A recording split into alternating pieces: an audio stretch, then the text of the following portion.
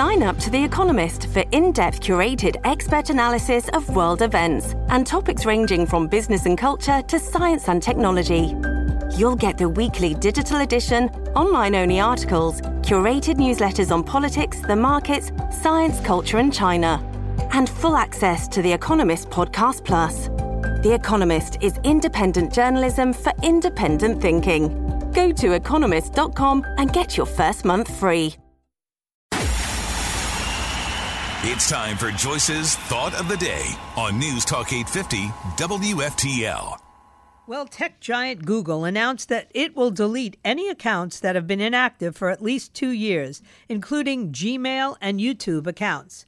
Google's policy of deleting accounts will start in December of this year, and it will include Google accounts like YouTube, Google Docs, Google Meet, Google Calendar, Google Photos, and Gmail. The company said it will send out several warning notices to users and will conduct the purge of inactive accounts in several phases. The policy only applies to personal Google accounts and will not affect accounts for organizations like schools or businesses or churches. This update aligns their policy with industry standards around retention and account deletion and also limits the amount of time Google retains your unused personal information, according to the Post. The firm said those inactive accounts are more likely to be hacked or compromised in some way and may have used old passwords that have since been compromised. Older accounts, it said, are much more likely not to have two-factor authentication in use, which Google said makes the data less secure.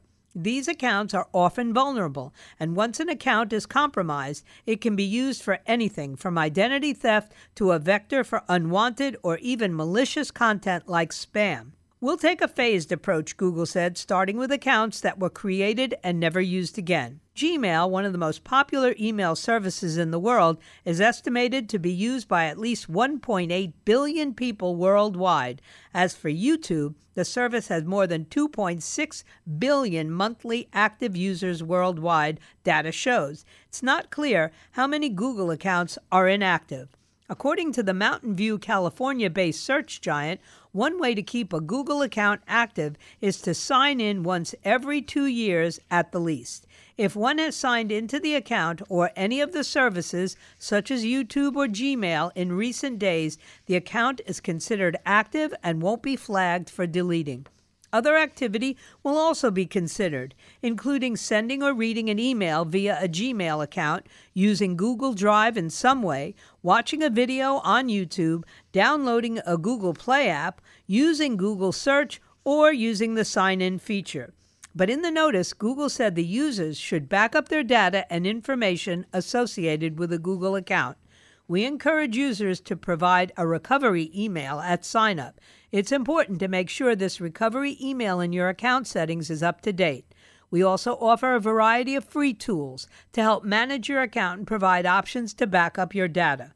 All I can tell you is, if you don't have plans to maintain your Google accounts, then do yourself a favor and find an alternative. Google didn't say what it will do with account names after the accounts are deleted. Joyce Radio, I want to keep it. Get Joyce's Thought of the Day anytime. Subscribe to her podcast right now on the all-new 850 app and at 850WFTL.com.